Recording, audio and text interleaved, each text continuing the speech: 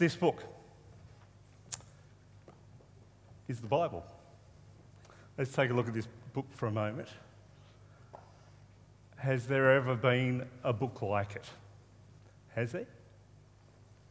How is it after reading the same stories and passages and hearing message after message on the same passages over years and years, we can still get something new out of this? How is it that more than 2,000 years after the events, after the writings of this particular book, that it is still relevant? How is it that every year since this has been measured, except one, the Bible has been the world's best-selling book and it's gaining popularity? How is it that the words of this book keep changing lives? So many lives, sometimes subtly, sometimes radically. And there are many people here tonight that testify to that these words change lives. How is it that even the worst, some of the worst of sinners, hardened criminals and even atheists have turned their lives around because of the words from this book? How is it that we can hear or we can read from this book, we can hear a message from it, and it feels like the words are speaking to us in our situation right now, and it keeps happening? So how do we approach this book? How do we navigate all the stuff that's in it? Let's face it, some of this stuff is quite complicated. It's not like a normal book that we can read from cover to cover and it's all in the same style. 1 minute we can be reading a historical account, and then the next moment we're reading poetry. There's prophetic writing in Scripture. There's apocalyptic writing, which is end times kind of writing, such as in Ezekiel or Revelation.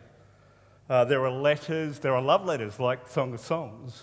There are laws in this book, like laws pertaining mildew in Leviticus chapter 13. So many bizarre things. There are stories of love and stories of war. There are good guys, bad guys, angels, demons, giants, scandals, betrayals, stories of incredible victory and devastating defeat. The book's got everything. We read stories about the creation of the world, including humankind, or about God bringing down the whole world with a flood and then saving a family and the animals with an ark. We read stories about the Exodus and the Israelites walking through a parted sea. What about Jonah? He was swallowed by a whale and then spat out 3 days later. What about Daniel? He survived being in a lion's den overnight, hungry lions. These stories and so many others can be a little difficult to accept without a little bit of doubt, let's face it. So if you're new to the Bible and new to church, or even if you've been around for a long time, how do you navigate this book? It can be tricky. So over the next couple of months, we're going to go through this particular book. It's called The Doubter's Guide to the Bible. How well was that presented? We're going to use it as a sort of roadmap to navigating the Bible from Genesis to Revelation, from creation to eternity. This book actually shows us how the whole of the Bible is an account of how God planned, He revealed, and executed His purposes for the world. This book will show that the Bible is an account of God's promises and the fulfillment of those promises, how He restored people to Himself, how He restored people to one another, and how He restored people to creation. So my best advice for you over the next couple of months is this: keep coming. Keep coming to church for the whole series. If you can't be here, you can listen to it online. Read the notes provided. So at the back, there's these notes, again, presented well. Buy the book. You can buy the book. I actually bought this online, the Google Play Store. for, I won't tell you how much, because I can't remember. Come every week, because you're going to learn a lot. And most of all, as we approach this series, as we approach the Bible, come with open eyes. Come with an open heart, even if you're not sure about things. It's okay to have questions. It's even okay to have questions unanswered. And as John Dixon, the guy that spoke a little bit earlier, he wrote the book. He said in his video earlier, it's okay to have doubts. It's okay. My experience with this book, the Bible, is that God won't disappoint. He's not going to disappoint. He actually wants to reveal himself to us. He wants us to know him, and he will use all kinds of means, especially his word, to do so. He's going to reveal himself, so expect that he will. So where do we start? Where do you start with this? Well, we're going to start at the very beginning, because apparently that's a very good place to start. Boom, boom. We're going to start... it's the wrong crowd, isn't it? We're going to start at the creation story in Genesis chapter 1. And chapter 1 of John Dixon's book is titled, How Everything is Good. The creation story. Everything is good, the creation story. So let's read the story. Genesis chapter 1. It's going to be on screen. And I'm not going to read every word because it's quite a long story, but I'll give you the abbreviated version. And it says this: In the beginning, God created the heavens and the earth. The earth was formless and empty, and darkness covered the deep waters. And the Spirit of God was hovering over the surface of the waters. Then God said, "Let there be light." And there was. And God saw that the light was good. A little bit further down it says, Then God said, "Let the waters beneath the sky fall together into one place, so dry ground may appear." And that is what happened. God called the dry ground land and the waters sea. And God saw that it was good. Then God said, "Let the land sprout with vegetation, every sort of seed-bearing plant, and the trees that grow seed-bearing fruit. These seeds will then produce the kinds of plants and trees from which they came." And that is what happened. The land produced vegetation, all sorts of seed-bearing plants and trees with seed-bearing fruit. Their seeds produced plants and trees of the same kind, and God saw that it was good. A little bit further down it says, Then God said, "Let lights appear in the sky to separate the day from the night. Let them be signs to mark the seasons, the days, and the years. Let these lights in the sky shine down on the earth." And that is what happened. God made two great lights, the larger one to govern the day and the smaller one to govern the night. He also made the stars. God set these lights in the sky to light the earth, to govern the day and the night, and to separate the light from the darkness. And God saw that it was good. Then God said, "Let the waters swarm with fish and other life. Let the skies be filled with birds of every kind."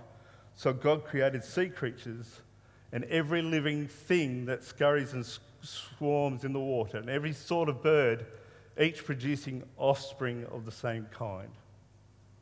And God saw that it was good. Then God said, "Let the earth produce every sort of animal, each producing offspring of the same kind, livestock, small animals that scurry along the ground, and wild animals." And that is what happened. God made all sorts of wild animals, livestock and small animals, each able to produce offspring of the same kind. And God saw that it was good.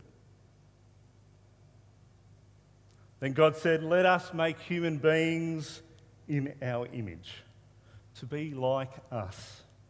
They will reign over the fish of the sea, the birds of the air, the livestock, all the wild animals on the earth, and the small animals that scurry along the ground."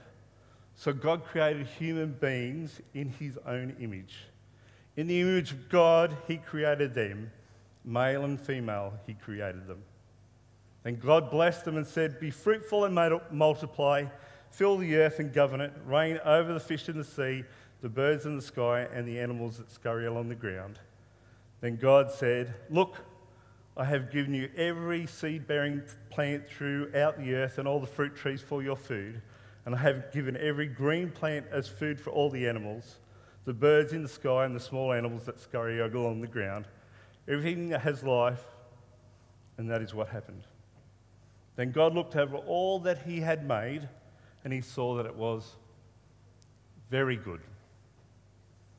And evening passed and morning came, marking the sixth day. Thanks for being patient with me with that. If ever there was a story that was going to get the skeptics or the doubters going, it's the creation story. Even apart from the obvious creation versus evolution argument, people, including Christians, differ in their beliefs as to whether God created the world in an actual 6 days or whether it's 6 periods of another time.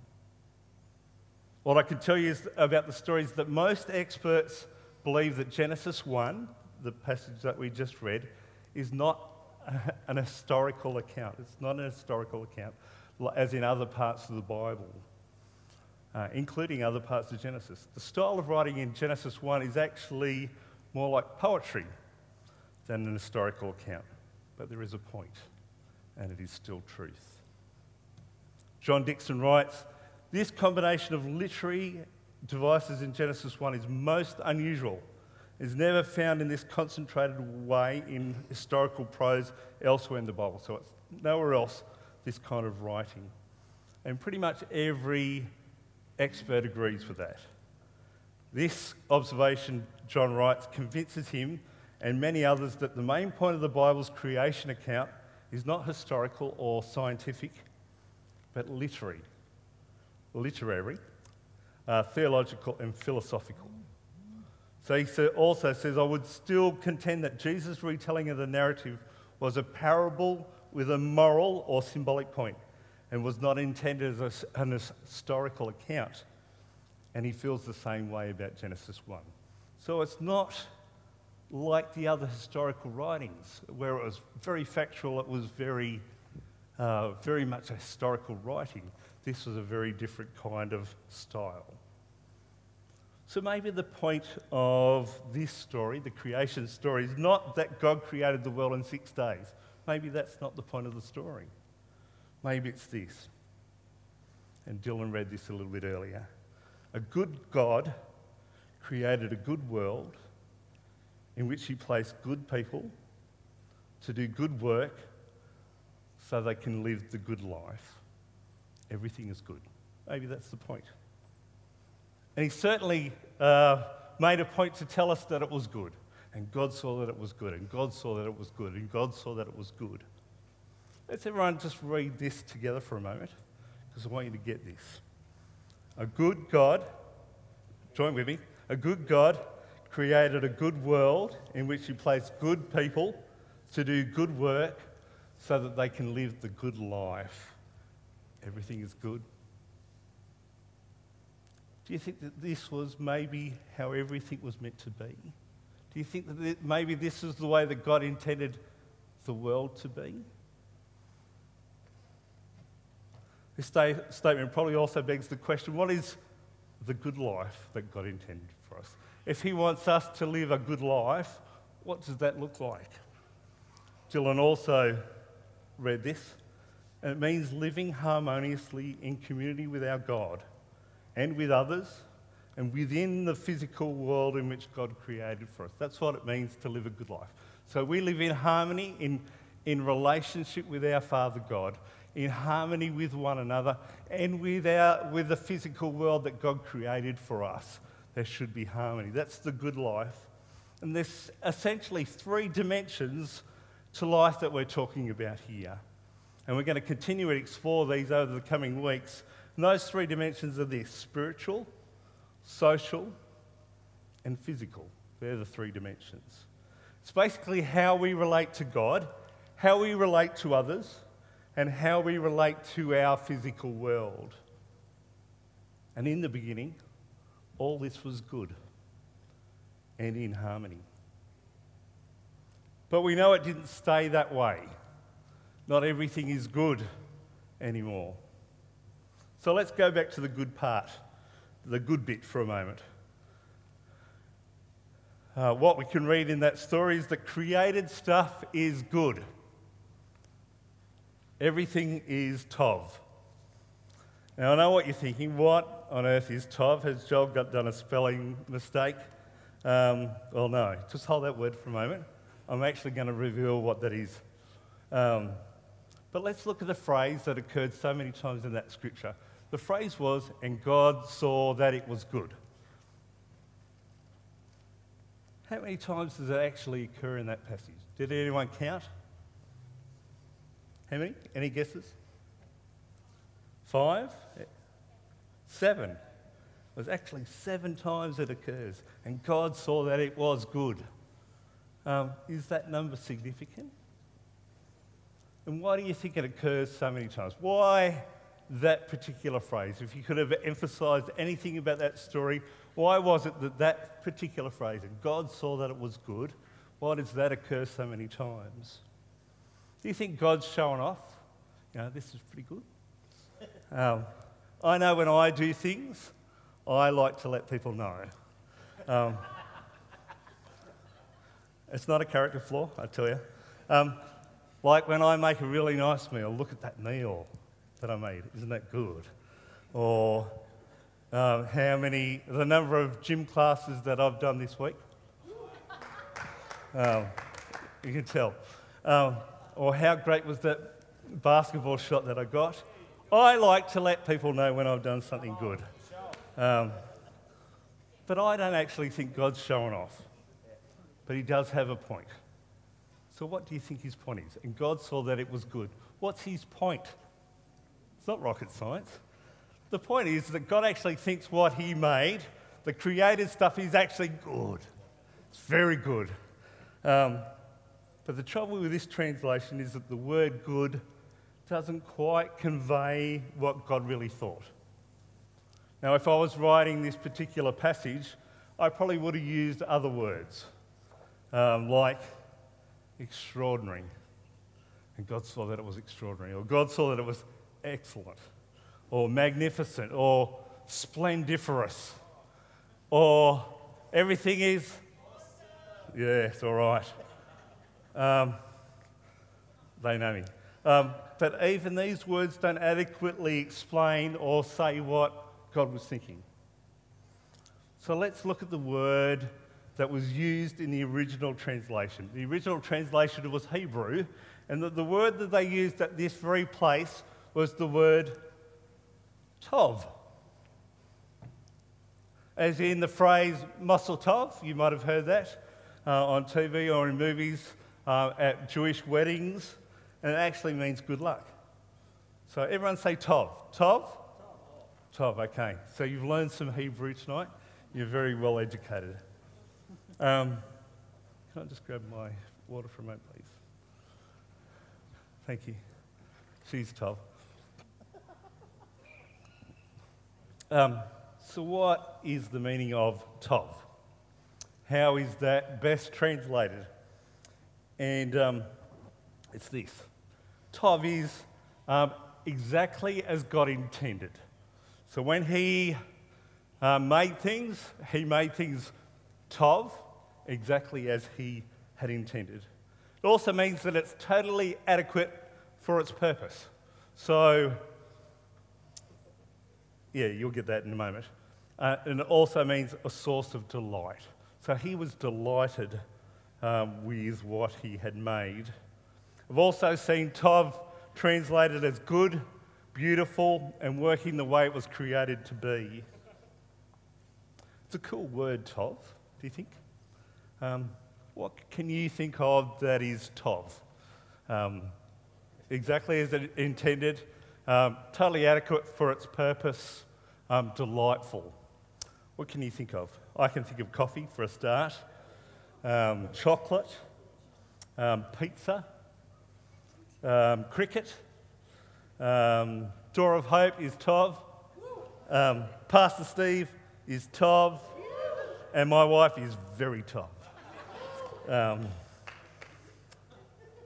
But when God looked at his handiwork, he was thinking, this is exactly as I wanted it to be, exactly as I intended this to be.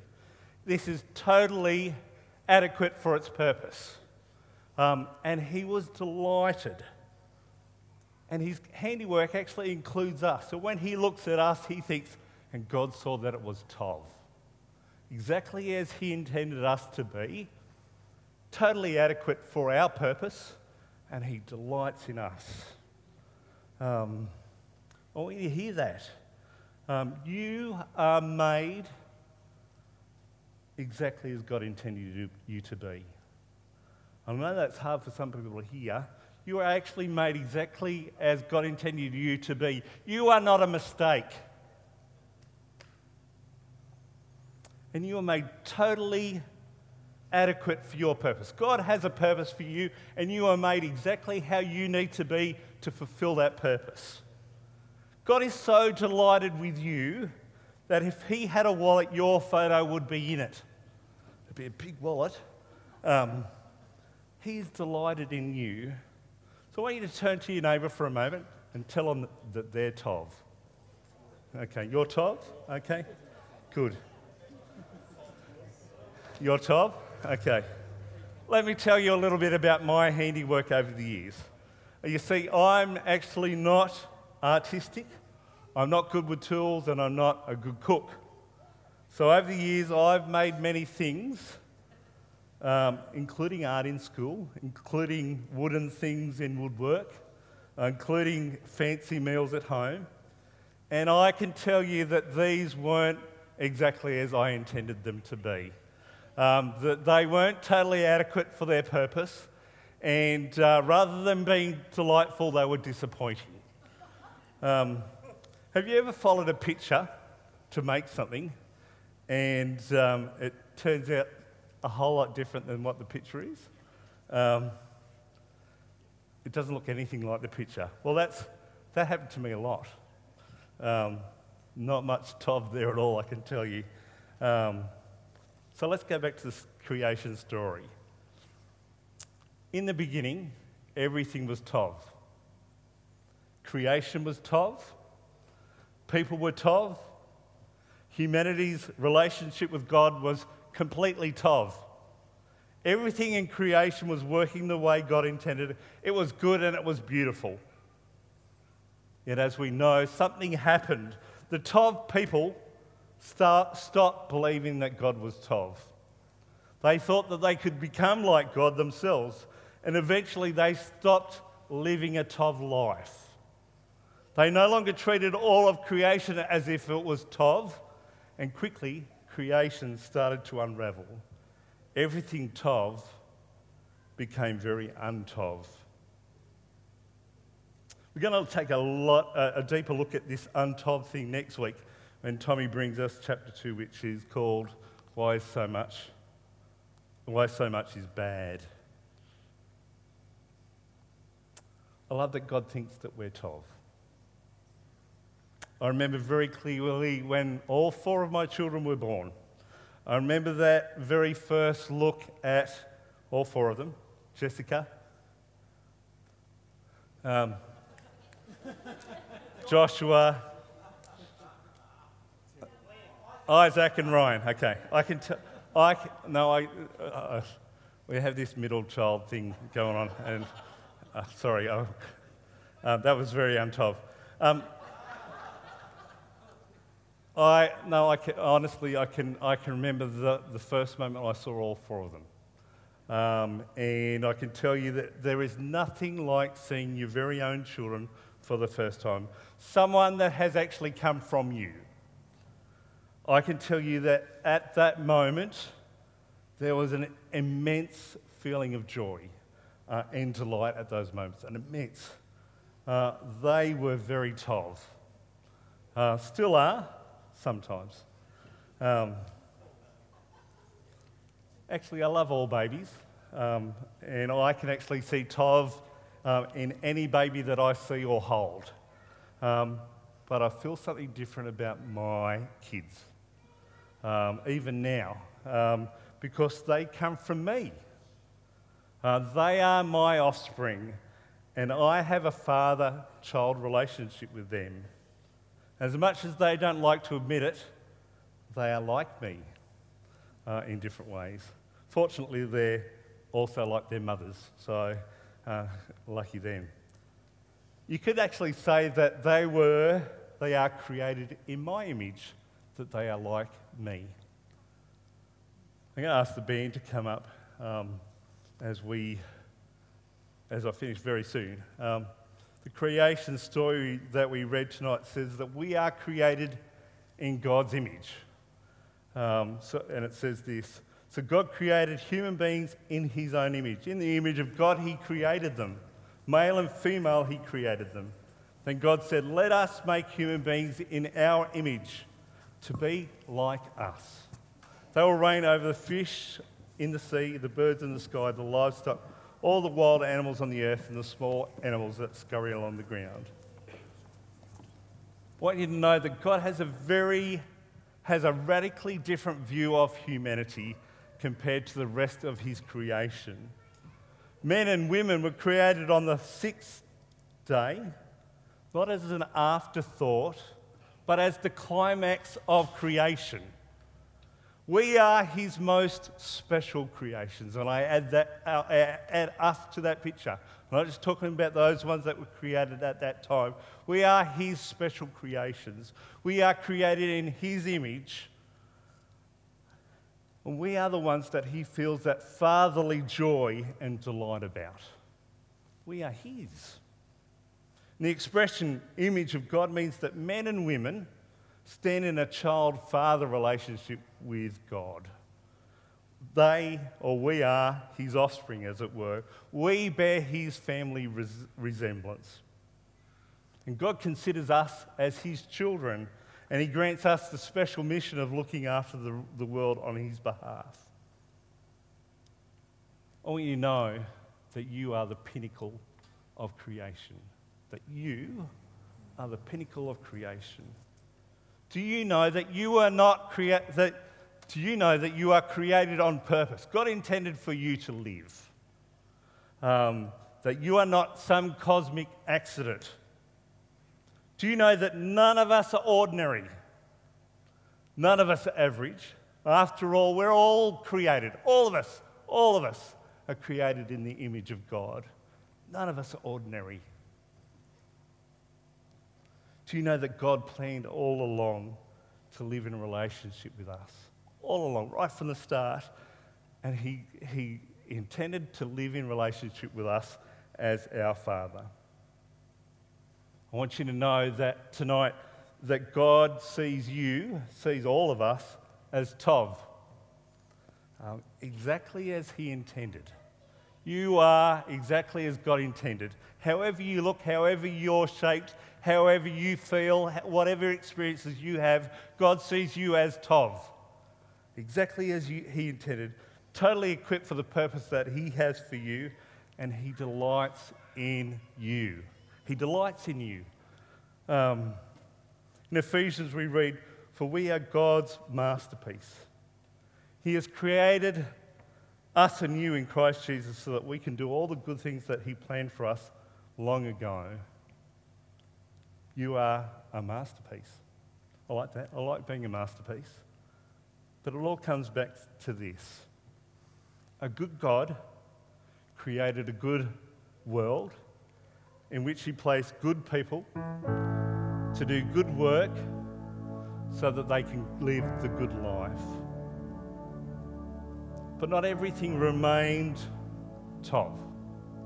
Not everything remained good. So for the rest of this series, the rest of the Bible, we're going to see and we're going to hear how God restores humanity back to himself. That we were once a long way away from him, but we read in this book, we know from our experience that God actually brings us back to himself, to one another, and to creation. So strap yourself in for the rest of the series. It's going to get rocky, I promise you that. But I've actually seen the end of the book, and spoiler alert, the Saviour saves the day. The good side wins over evil, and everything will be Tov again. To be continued.